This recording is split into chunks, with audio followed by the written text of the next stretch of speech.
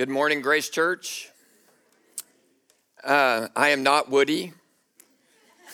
I'm Mike Talley. I know there's many of you that may not know me, so I'm going to do a brief introduction of this. I'm one of the elders at Grace.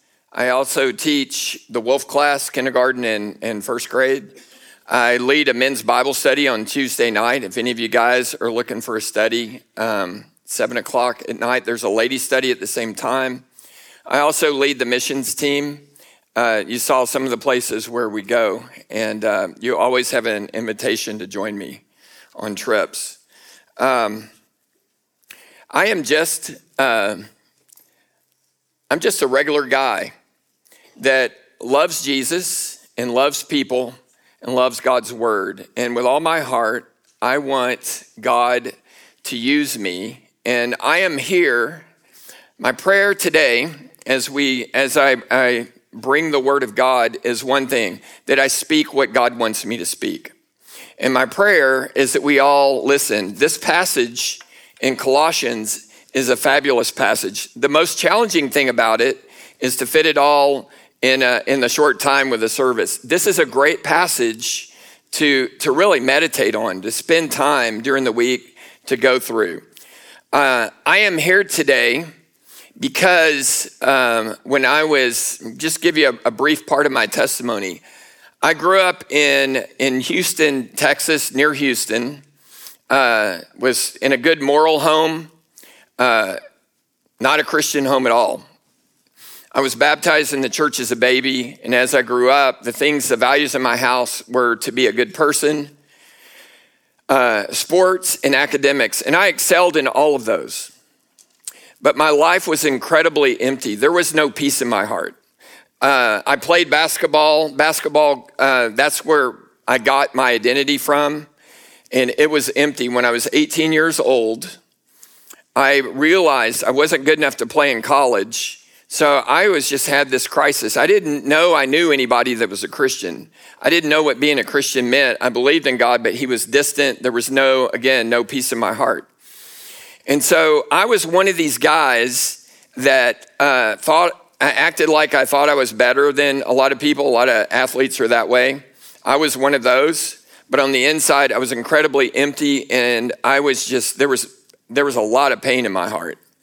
And so out of that, at night, I would cry myself to sleep, and I would say, Jesus, God, if you are there, send someone to me who will share with me how I can know you and find peace in my life and purpose for my life. Kid you not, this is a true story. About 2 days later, on a Saturday, I was at home by myself, and there was a knock on the door. I answered the door, and it was a classmate from school. His name was Steve. Steve said to me these words. He said, Mike, God has sent me to your house to share with you how you can have a personal relationship with Jesus Christ and find meaning and purpose in your life. And for the very first time, I heard the gospel message, and it pierced my heart like a knife. The proud person that I was at the time, he said, Mike, would you like to receive Jesus? And I said, no, thank you. I said, I'm okay. But that was a lie. I began to go to church. It took me about 4 months later. I began to go to church almost every Sunday and hear the message taught. And finally, I came to a place, just a crisis time in my life, where I realized I needed Jesus.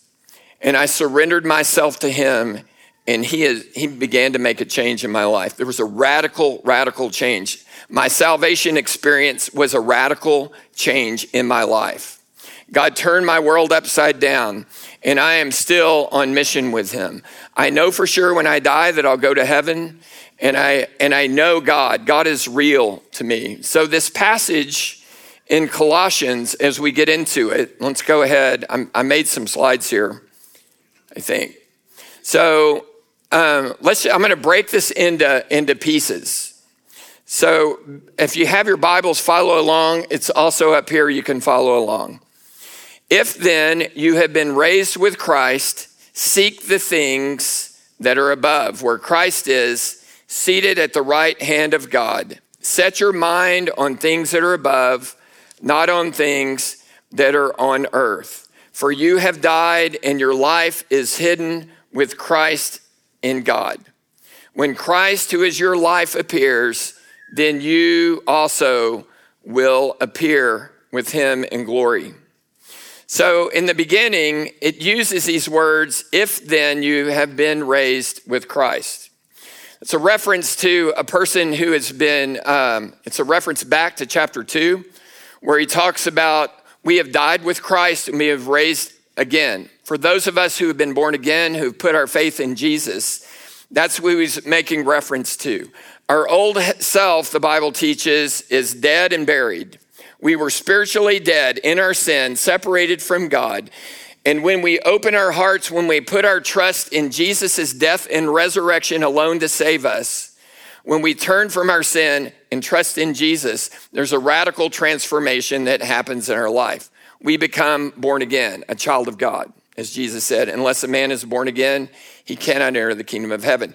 There's a radical thing that takes place at that moment.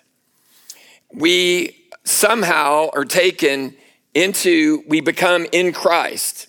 So Jesus' past becomes ours and his future becomes ours. We have been crucified with Christ, Paul says. Nevertheless, I live, but not I, but Christ lives in me. And the life I now live in this body, I live by faith in the Son of God who loved me and gave himself for me. We have been buried. We've died. Who we used to be, our old identity is dead. We become a new creation in Christ. Amen? If then you have been raised with Christ, seek the things that are above. So I want to talk for a moment. Go ahead and flip to the next. I'm going to come back here. This is what we're going to talk about this morning. What does it mean to be in Christ or risen with Christ? There are 4 points. Our position in Christ as believers. If we are in Christ, set your mind, your heart on things above. Put to death what belongs to our earthly nature and to put on the new self. So those are basically, this passage is in 3 sections. Because we're believers, if you are a believer, if you are a follower of Christ, set your mind and your heart on things above. Put to death what belongs to our earthly nature. We all know, even though we have Christ in our lives, there's still a battle that goes on inside of us, isn't there?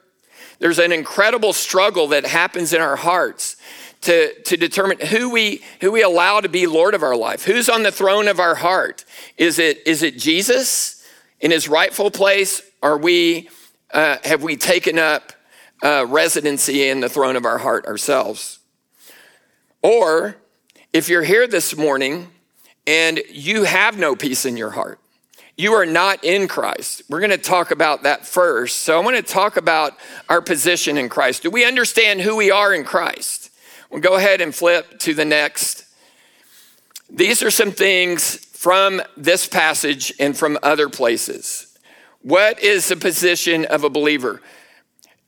We need to understand, men and women of God, young people, who we are in Christ and what God has done in us, what has happened to us at salvation and the calling that God has on our life. From Colossians 3:1, we are risen with Christ. We have resurrection life in us. We have died with Christ. I quoted that verse from Galatians 2. I am crucified with Christ, nevertheless I live, but not I, but Christ lives in me. And thy life I now live in this body, I live by what? By faith. We live by faith. We have been crucified. We have died with Christ. My life is hidden with Christ in God. Colossians 3:3, this passage. I have life in Christ. This is what verse 3, verse 4, when Christ, who is your life, appears, then you also will appear with him in glory. Who is our life? Where do we get life from? Where do we try to get life from? Jesus said, I have come that you might have life and have it more abundantly. That's not a life that's free of suffering and pain, is it? But in the midst of difficulty, there is life. Where are we trying to get life? Are we trying to get it from anything other than Jesus? If we are, we're going to come up empty. Life is found in Jesus. Jesus said himself, I am the way, the truth, and the life. Life is found in him. We as followers of Christ have that access to him. He gives us life, abundant life, full life, life to the fullest. I will be with Christ forever in heaven. Verse 4, when Christ, who is your life, appears, then you will appear with him, where? In glory. We have a certainty as believers. Because I have trusted in Jesus, because I'm a child of God, because I am born again, I will spend eternity in heaven. If I draw my last breath today, my soul will be in the presence of Jesus. Amen? That's our future. That is a guarantee for us. I have equal standing with all other believers. Colossians 3:11. He goes on to say that there is no Greek or Jew or circumcised or uncircumcised. We all have equal access as believers to the presence of God, right? Amen? I am chosen by God. Colossians 3:12 says that. Verse 12. Let me read this. So then, as God's own chosen people who are holy, set apart, well-beloved, put on a heart of compassion. We are loved by God. We are chosen by God. John 15:16, Jesus says this, you did not choose me, but I chose you, and I appointed you to go and bear fruit that will last. Who chooses us? God does. The creator of the universe has chosen you and me. You did not choose me, but I chose you, and I appointed you to go and bear fruit that will last. Do you realize that? That God has called us and chosen us to do what? To bear fruit. That's as we allow him, as we allow the Holy Spirit to live through us. We are chosen by God. 1 Peter 2:9 says this, you are a chosen people, a royal priesthood, a holy nation, God's special possession, that you might declare the praises of him who called you out of darkness into his wonderful life. He has called us out of darkness into life. You as a believer, as a follower of Christ, are God's chosen people, a royal priesthood, a holy nation, God's special possession. Do you believe that? That's what God says about us. Okay, let's go on. I am loved by God, Romans 5:8. Anybody have that quoted? God showed his love for us, but while we were sinners, Christ died for us. When did Jesus die for us? When we had it all together? While we were sinners, when we were living and walking in sin. Jesus met us where we are, where we lived, right? God showed his love for us, and while we were sinners, Christ died for us. Salvation is nothing we earn. It's by grace you're saved through faith, and not of yourselves. It's a gift from God. Can we earn salvation?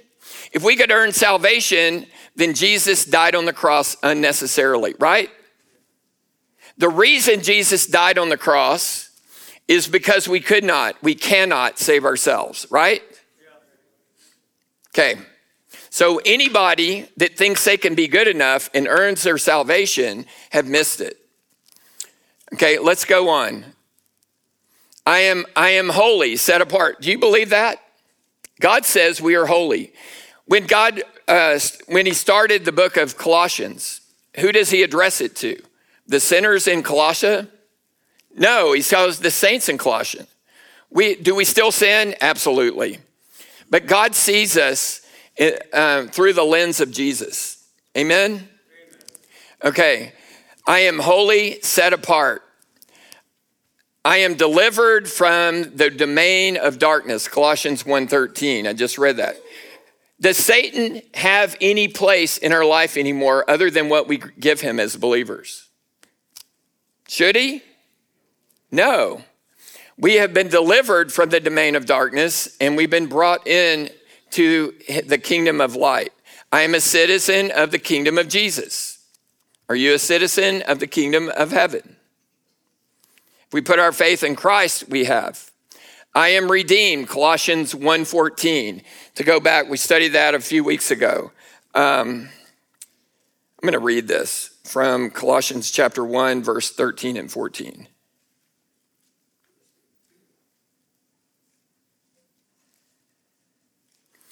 For he has rescued us, and give me a second. I have the Amplified version in here, ESV.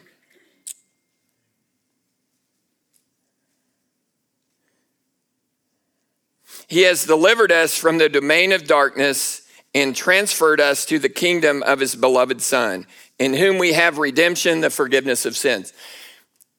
Have your sins been forgiven? Did Jesus pay the penalty for all of our sins? Amen? The word redeemed, it's the picture of this, of a person in their day who would be a slave and would be sold in the market. But someone comes and purchases them. But instead of them continuing to be a slave, he sets them free. That's what Jesus has done for us. But we belong to Jesus now. He has purchased us with his blood. I am delivered from the domain of darkness. I am a citizen of the kingdom of heaven. I am redeemed. I am fully forgiven. I am reconciled to God, Colossians 1:22. I am a child of God, John 1:12. For those who receive him, for those who put their faith in him, he gives the privilege to be what? Child of God. I am born again. Jesus said, unless a man or woman is born again, he shall not enter the kingdom of heaven. Go into the next. I am condemnation free. Aren't you glad about that? There is therefore now no condemnation for those who are in Christ Jesus. Romans 8:1.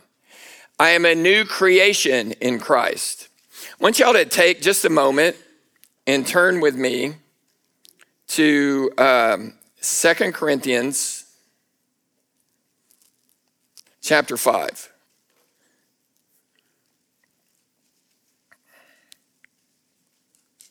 I'm going to read verses 17 through 20.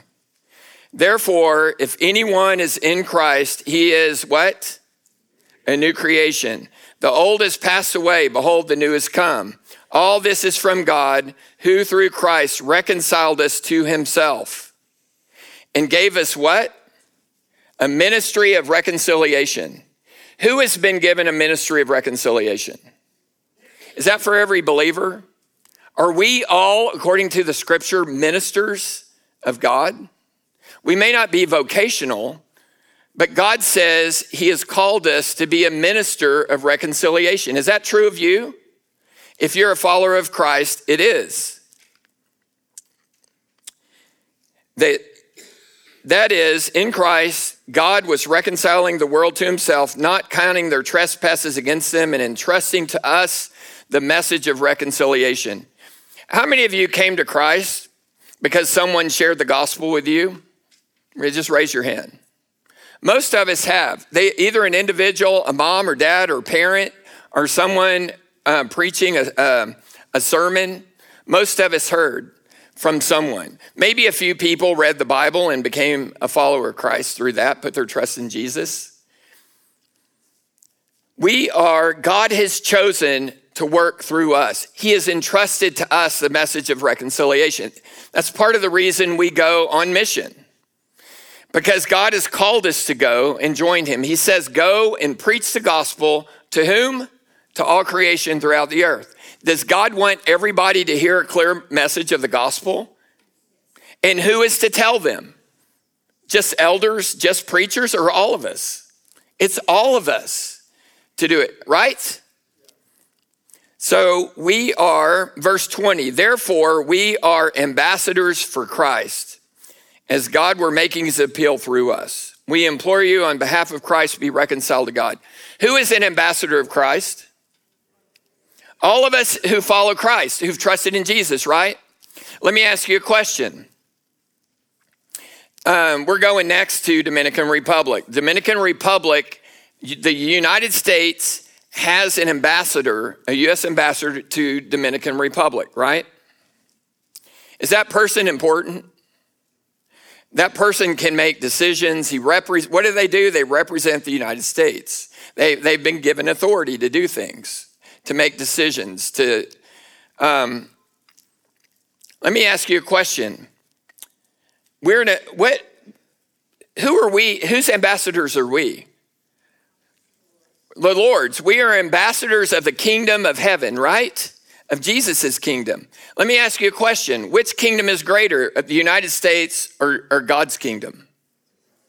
Who has a higher position, us as believers or the ambassador to Dominican Republic? We do. Men and women of God, young people, you are God's ambassador. You have been entrusted with the gospel. You are a minister of reconciliation. You are a child of God. You have been set free from darkness, and you're now you're in the kingdom of light. Let's go on. I am a preacher of the gospel. Do you believe that? We all are. Mark 16:15. Go and preach the gospel to all creation throughout the earth. I am a disciple who makes disciples. Jesus said, Matthew 28:19. He says, go and make disciples of all nations. Who is called to make disciples? All of us, right? Okay. I am sealed with the Holy Spirit. Amen. We have been at salvation. When I was born again, when we were born again, the Holy Spirit has come to live in us. Let's go to the next slide. I am Holy Spirit empowered to be his witness. Acts 1:8. You will receive power when the Holy Spirit comes upon you, and you will be my witnesses in Jerusalem, Judea, Samaria, to the ends of the earth. The Holy Spirit does many things in our life. He helps us in life transformation. He gives us words to say. But he also empowers us to be what? His witness. I have been, there's a typo here. I've been given everything I need for life and godliness. 2 Peter 1:3 says this, his divine power has given us everything we need for life and godliness through the knowledge of him who called us by his own glory and goodness. Men and women of God, have we been given everything we need to live a godly life? To live above our circumstances? Have we been given everything we need to make a difference in the world? Have we? The Holy Spirit, we have the Word of God. We've got the Holy Spirit in us. Man, we are sons and daughters of God, and we need to live like it. We need to stop sitting on our backsides, and we need to get up. Amen? God has called us to follow him into the world to make a difference. Okay, let's go on to the next one. So what keeps us from setting our minds on things above, on eternal things? What does he say? Set your mind on things above, not on this earth. The word there is to set your mind in your hearts. Where is our heart? Where is our mind? What are we focusing on? If we're living our lives there's no power in our life, there's no peace in our life, something is wrong. Let's go into the next slide. Do you ever feel like that? This is one of my favorite pictures. You know, the thing, I don't struggle so much with departing from God. I don't. But I get overloaded. My wife can tell you this. I do. I feel like this donkey. But Jesus, we have one who says, to come to me, you who labor and are heavy laden, and I will give you rest. For my yoke is easy and my burden is light. For I am meek and lowly of heart. Isn't that right? Cast your care upon him, for he cares for you. We just need to reorientate our life. We need to call time out. I tell you what, I know, dads, I hope you appreciate what your wife does with young kids. It's hard, isn't it? Amen. Do I get an amen from that from any of the moms? Let's go on to the next. Set your mind and your heart on things above. You got to be intentional. We got to get in the Word. We have to have, God has given us everything we need for life and godliness, but we need to live intentionally. We need to be plugged in with other people. I need people in my life to stay healthy. I need other men and my wife too, other people speaking truth into me to keep me dead center, to keep my focus right. If you're trying to live life alone, then you're going to struggle. Let's go into the next. Put to death what belongs to our earthly nature. Let's go on. Put to death. Put those things to death. I'm going to say before we go on to this next part, if you're here today and you have no peace in your life,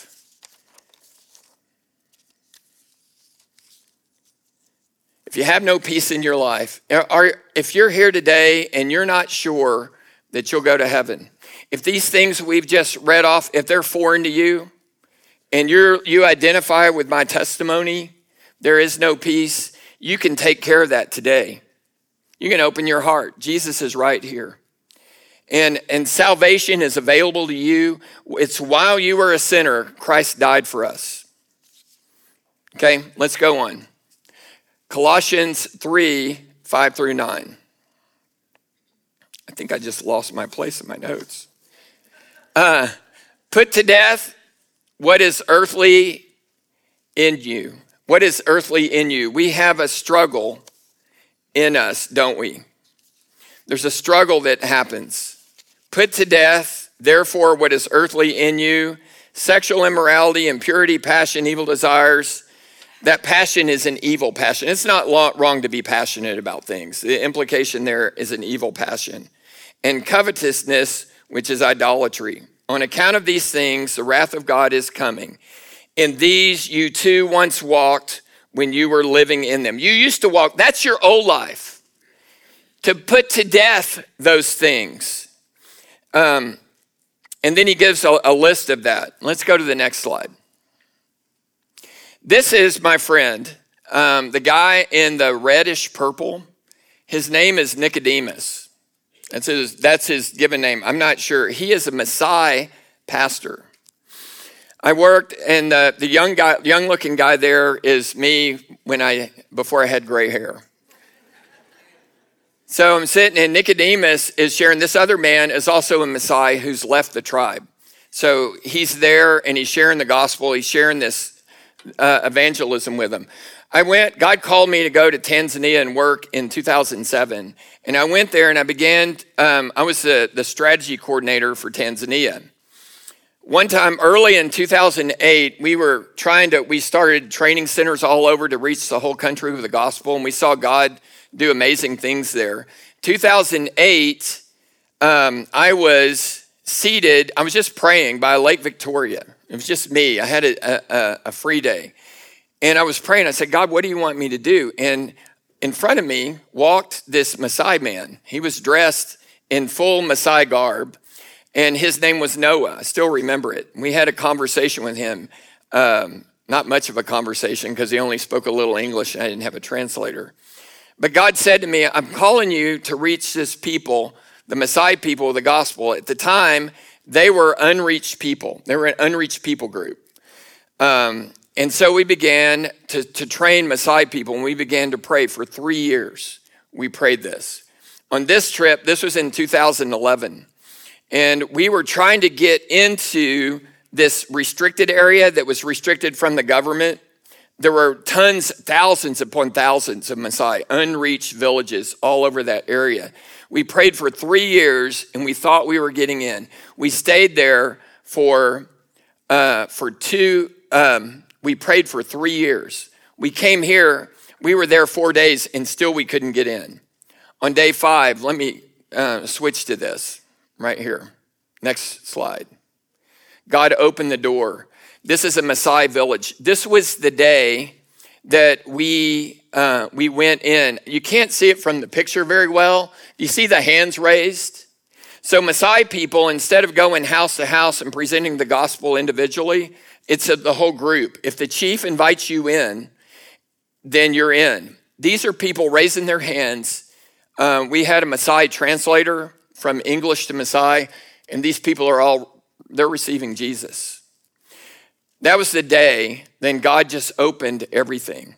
It was opened wide up. All that whole area open to the gospel. Now there are hundreds of churches, Maasai churches planted everywhere. And I just shared this story for you because sometimes the Christian walk, when we pray and we do things, it takes time. I'm still in process myself. This is not an instant. We live in a microwave society, but this is just an amazing thing that God is doing all throughout the world. Let's go to the next slide. This is a Maasai warrior. Has anybody ever seen a Maasai? So my friend Nicodemus, this is actually what he's holding in his hand. This is called a lion killer. It's a club. And I also have, this was given to me when we went into that village. This is a Maasai knife in a sheath. So my friend Nicodemus, it used to be a custom that it was a rite of passage. Some of you may know this. To become a man, you had to kill a lion. You had a club, you had a knife, and you see the Maasai, they wore these red things. It's not camouflage. It's not like you're there, you're going to jump this lion. And you had a stick. This is a Maasai stick, actually. This is one of my favorite possessions that I have, that I was given. I was given this by one of the elders of that village you just saw. And they made me a Maasai. Oh, sorry. They gave me a Maasai name. My Maasai name is Parmalak. Anybody ever know that before? So Parmalak means he who bears fruit in Maasai. So you take this thing, go to the next slide. So let me tell you this about Nicodemus. This is not Aslan, and it's not Jesus, the Lion of the tribe of Judah, in this example. Okay? This lion represents your adversary, the devil, who prowls around like a roaring lion. So Nicodemus, this is a true story. I asked Nicodemus this. I said, Nicodemus, is it true that some Maasai people had to kill a lion with their bare hands? Well, bare hands plus a club and a knife. He opens his shirt up. He has these huge claw marks all across his chest. He said, yeah, it's true. And I said, well, I take it since I'm talking to you that you beat the lion. He said, yeah, I did.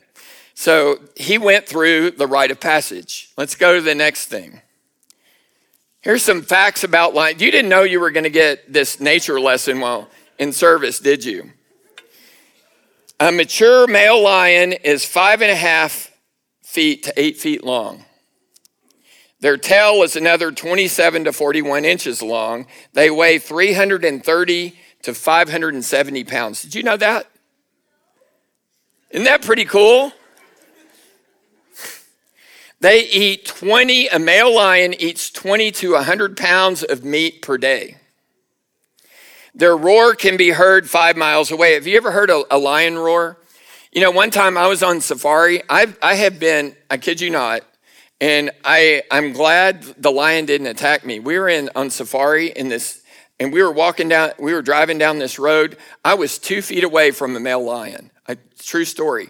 The road was down below in the side. He was walking on the side, and we were face to face. He looked at me, and he roared. They can roar really loud. A lion can run as fast as 50 miles per hour. Do you think you can outrun a lion? They can leap up to 36 feet. A lion running could jump this stage from one side to the other. So now, how many of you kids are glad you don't have to fight a lion for your rite of passage to become a man? All this to say,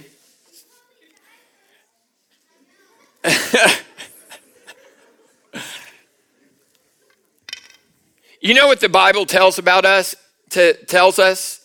Satan is like a roaring lion seeking whom he may devour. I tell you what, if you're going to fight a lion, if you're a Messiah, you better understand who you're fighting and how strong they are and how powerful they are. Somebody told me once, I do not believe this, that Satan is like a toothless lion. I don't believe that at all. But what I do believe is that God protects us. And that when we walk in the ways of God, that he builds a shield around us and nothing can happen to me unless it's allowed by God. Do you believe that? I mean, I do. Ephesians 6:10 through 13 says this. Finally, be strong in the Lord and in the strength of his might. Put on the whole armor of God that you may be able to stand against the schemes of the devil. Do you know Satan has a plan for you and your family? Do you believe that? He does. The thief comes to kill, steal, and destroy. He wants to destroy you and your family. He wants to separate you from God, and he wants to separate people from the church. Do you believe that? We wrestle not against flesh and blood, but against principalities and powers. For we do not wrestle against flesh and blood, but against the rulers, against the authorities, against the cosmic powers over this present darkness, against the spiritual forces of evil in the heavenly realms. Therefore, take up the whole armor of God that you may be able to withstand in the evil day, and having done everything to stand. He goes on, he talks about putting on your armor in that day, the belt of truth, the breastplate of righteousness, your feet shod with the gospel of peace, the helmet of salvation, the shield of faith, and the sword of the Spirit, which is the word of God. Let me ask you, men and women of God, are you armed and ready to fight? Are you armed and ready to protect your family? Are you ready to go on offensive? Jesus said this, God does not call his church to stay in a bunker. He does not call his church to sit in a pew. He calls us to go out and be his witnesses and make disciples and preach the gospel. He calls us to be on mission with him. And Jesus said this, I will build my church and the gates of hell will not prevail against it. A sword is it both a defensive weapon and an offensive weapon? Is it not? It blocks the attacks of the enemy, but it is also an offensive weapon. We need to hold tightly to the word of God, and that's what we want to do at Grace Church. We as elders, as a church, believe the word of God is central. You guys know that. And that God calls us to be on mission with him. That God calls all of us to be active in what we do. Be strong in the Lord, be filled with the Holy Spirit, be intentional, and fight with courage. If you're going to defeat a lion, you got to have courage and you got to be intentional, and you better have your armor on or he will destroy you. Amen? Okay, let's go on. Put to death, therefore, what is earthly in you. You know what? Earthly in you. Do you know there's a battle that goes on within us? The Holy Spirit lives in me. I am a child of God. I am born again. I am a new creation in Christ, but I still have a sin nature that I struggle with. That's a process of growth, of becoming like Jesus in our attitudes and our actions. There's three enemies I'm gonna highlight, I believe are highlighted, are three enemies in particular that we need to be conscious of. Put to death, therefore, what is earthly in you. What does it mean to put something to death? Kill it. Amen? Take it seriously. These first items, sexual immorality, impurity, evil passion, evil desires. I'll tell you what, guys, we live in a culture that is so sexually oriented. You know that. Pornography is right in front of us. Kill it. Shut it off. Take it seriously. Don't give him a door into your house to destroy your family through it. Covetousness, which is idolatry. You know, it says it's idolatry. I believe the thing that is idolatry, I believe what we worship and we put on our hearts if we're not careful is ourselves. Self has to get off the throne. Why do I want something? Why do I think I covet something? I want something else so badly. It's because I'm living for me, and that's what I want. Jesus said, if you're going to follow me, deny yourself daily, take up your cross and follow me, right? Amen? These things are part of the old you. They are not part of who we are in Christ anymore, right? We still battle with them. Kill them. Take it seriously. This is not who you are in Christ. Colossians 3, 8, and 9 says this. Let me go back there. Do we have it? Next slide.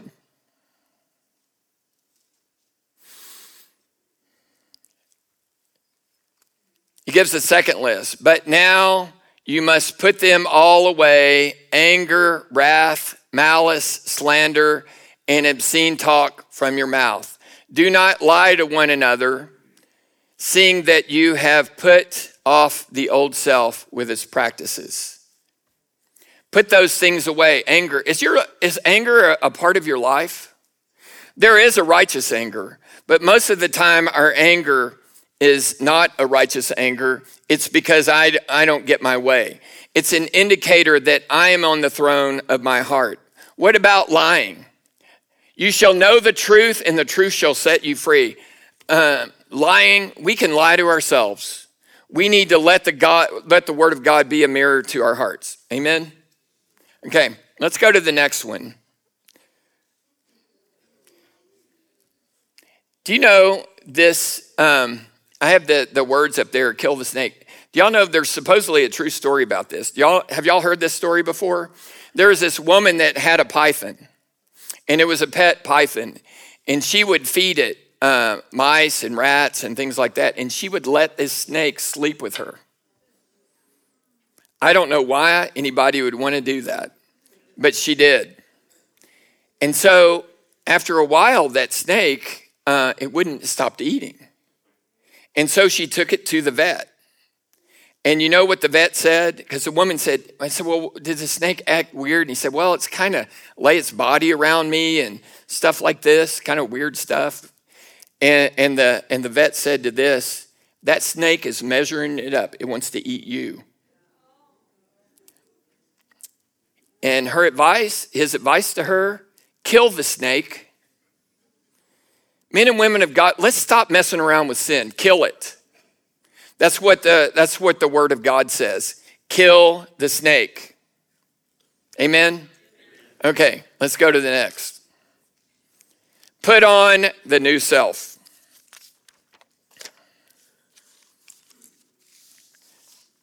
Let's go to the next slide. I'm going to read this from beginning in Colossians 3:12. Put on then as God's chosen ones, holy and beloved. What are we to put on? Did you guys, I think all of us got dressed this morning. I don't think you slept in what you're wearing right now, did you? I mean, were you guys intentional this morning when you got dressed, or did you just throw stuff on? I mean, I thought about what I was going to read. My wife and I had a discussion, Darla and I did, about what I was going to wear this morning. I was intentional of that. And I tell you what, I put on my clothes one piece at a time. These things God says we're to put on. And if you notice the things in this list, they're very similar to the fruit of the Spirit in Galatians. The fruit of the Spirit is love, joy, peace, patience, kindness, goodness, gentleness, self-control, and faith. Amen, right? Put them on. Be filled with the Spirit. You have been given everything you need for life and godliness. These are characteristics of what Jesus is. Compassionate hearts, kindness, humility, meekness, or gentleness and patience. That word meekness means gentleness and patience. Bearing with one another. You know what? We need to put up with people sometimes. I'm glad people put up with me. I'm glad my wife puts up with me, for sure. Be patient. Understand that we're all in process.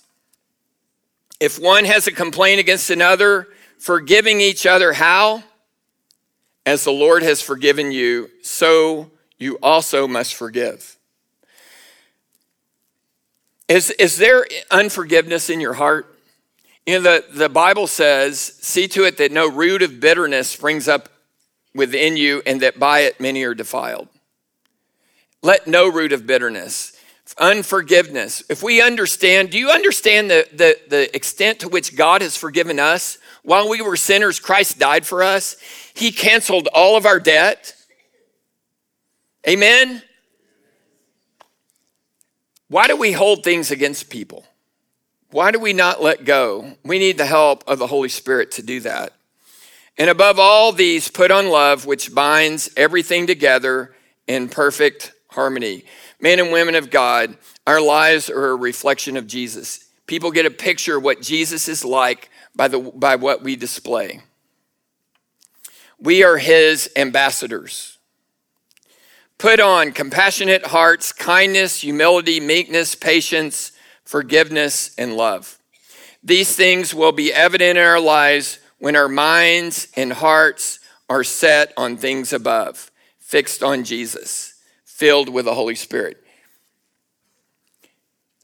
If we want to live lives like this that make a difference, we can't do it without our minds and our hearts fixed on Jesus. Jesus must be our passion. We must rely on the Holy Spirit to enable us to make a difference in the world. We have a choice. We can put ourselves on the throne of our hearts or let him rule in us. I don't know about you, but I'm still in process of that. And every day I start my day just surrendering myself to God in worship and surrender. These other things in the passage, I'm going to finish this. You know, I said one of the hardest things about preaching this sermon is I don't feel like I'm done yet. Verse 13, bear with one another. Verse 13 again, forgive each other as the Lord has forgiven you. Above everything, put on love. Let the peace of God rule in your hearts, verse 15. Let the peace of God, you know God wants to give you peace in your life.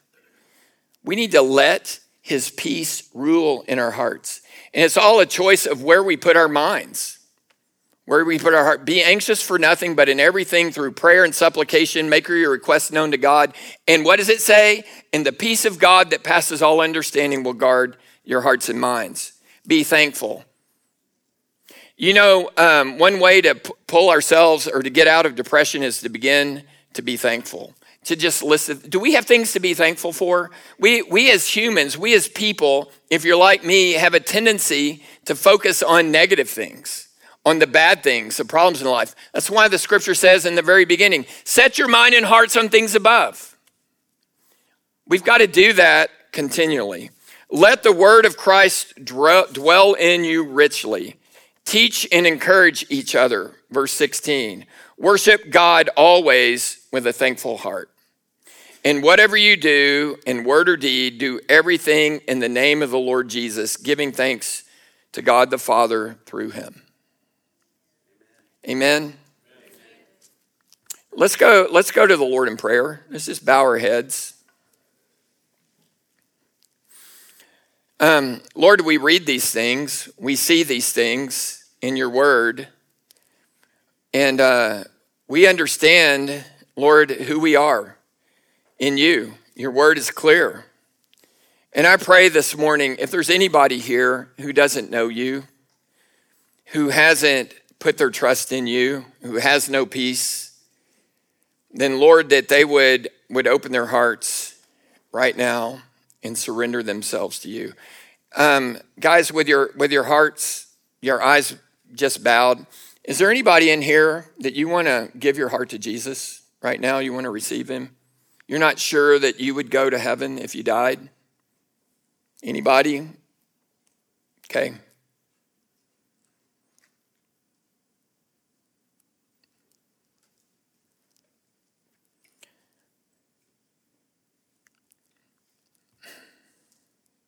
Lord, I just pray, Lord, we give you our hearts. And we know, Jesus, that salvation is found in no one else, but it's found in you. That you gave your life for us. And Lord, as your men and women here, kids here, Jesus, we need you. We absolutely need you. Thank you for dying for us, giving your life for us. And even now, we just thank you that the door into your presence is wide open, Jesus, because of what you've done. That your throne is a throne of grace where we can come boldly to receive grace and mercy. Lord, we need your help. Holy Spirit, empower us to live for you. Holy Spirit, convict us of things that we need to surrender to you. Lord, have your way in us. Lord, do a deep work in our lives. Draw us to yourself. Have your way in us, Lord. And I pray, Lord, as we cry out to you, we know that you'll help us, Lord. We know that you desire for us to put these things away, to kill these things and to put these things on. So, Lord, just have your way in us, we pray. And we just thank you, Jesus, for all the great things you've done for us. And we pray this in your name. Amen.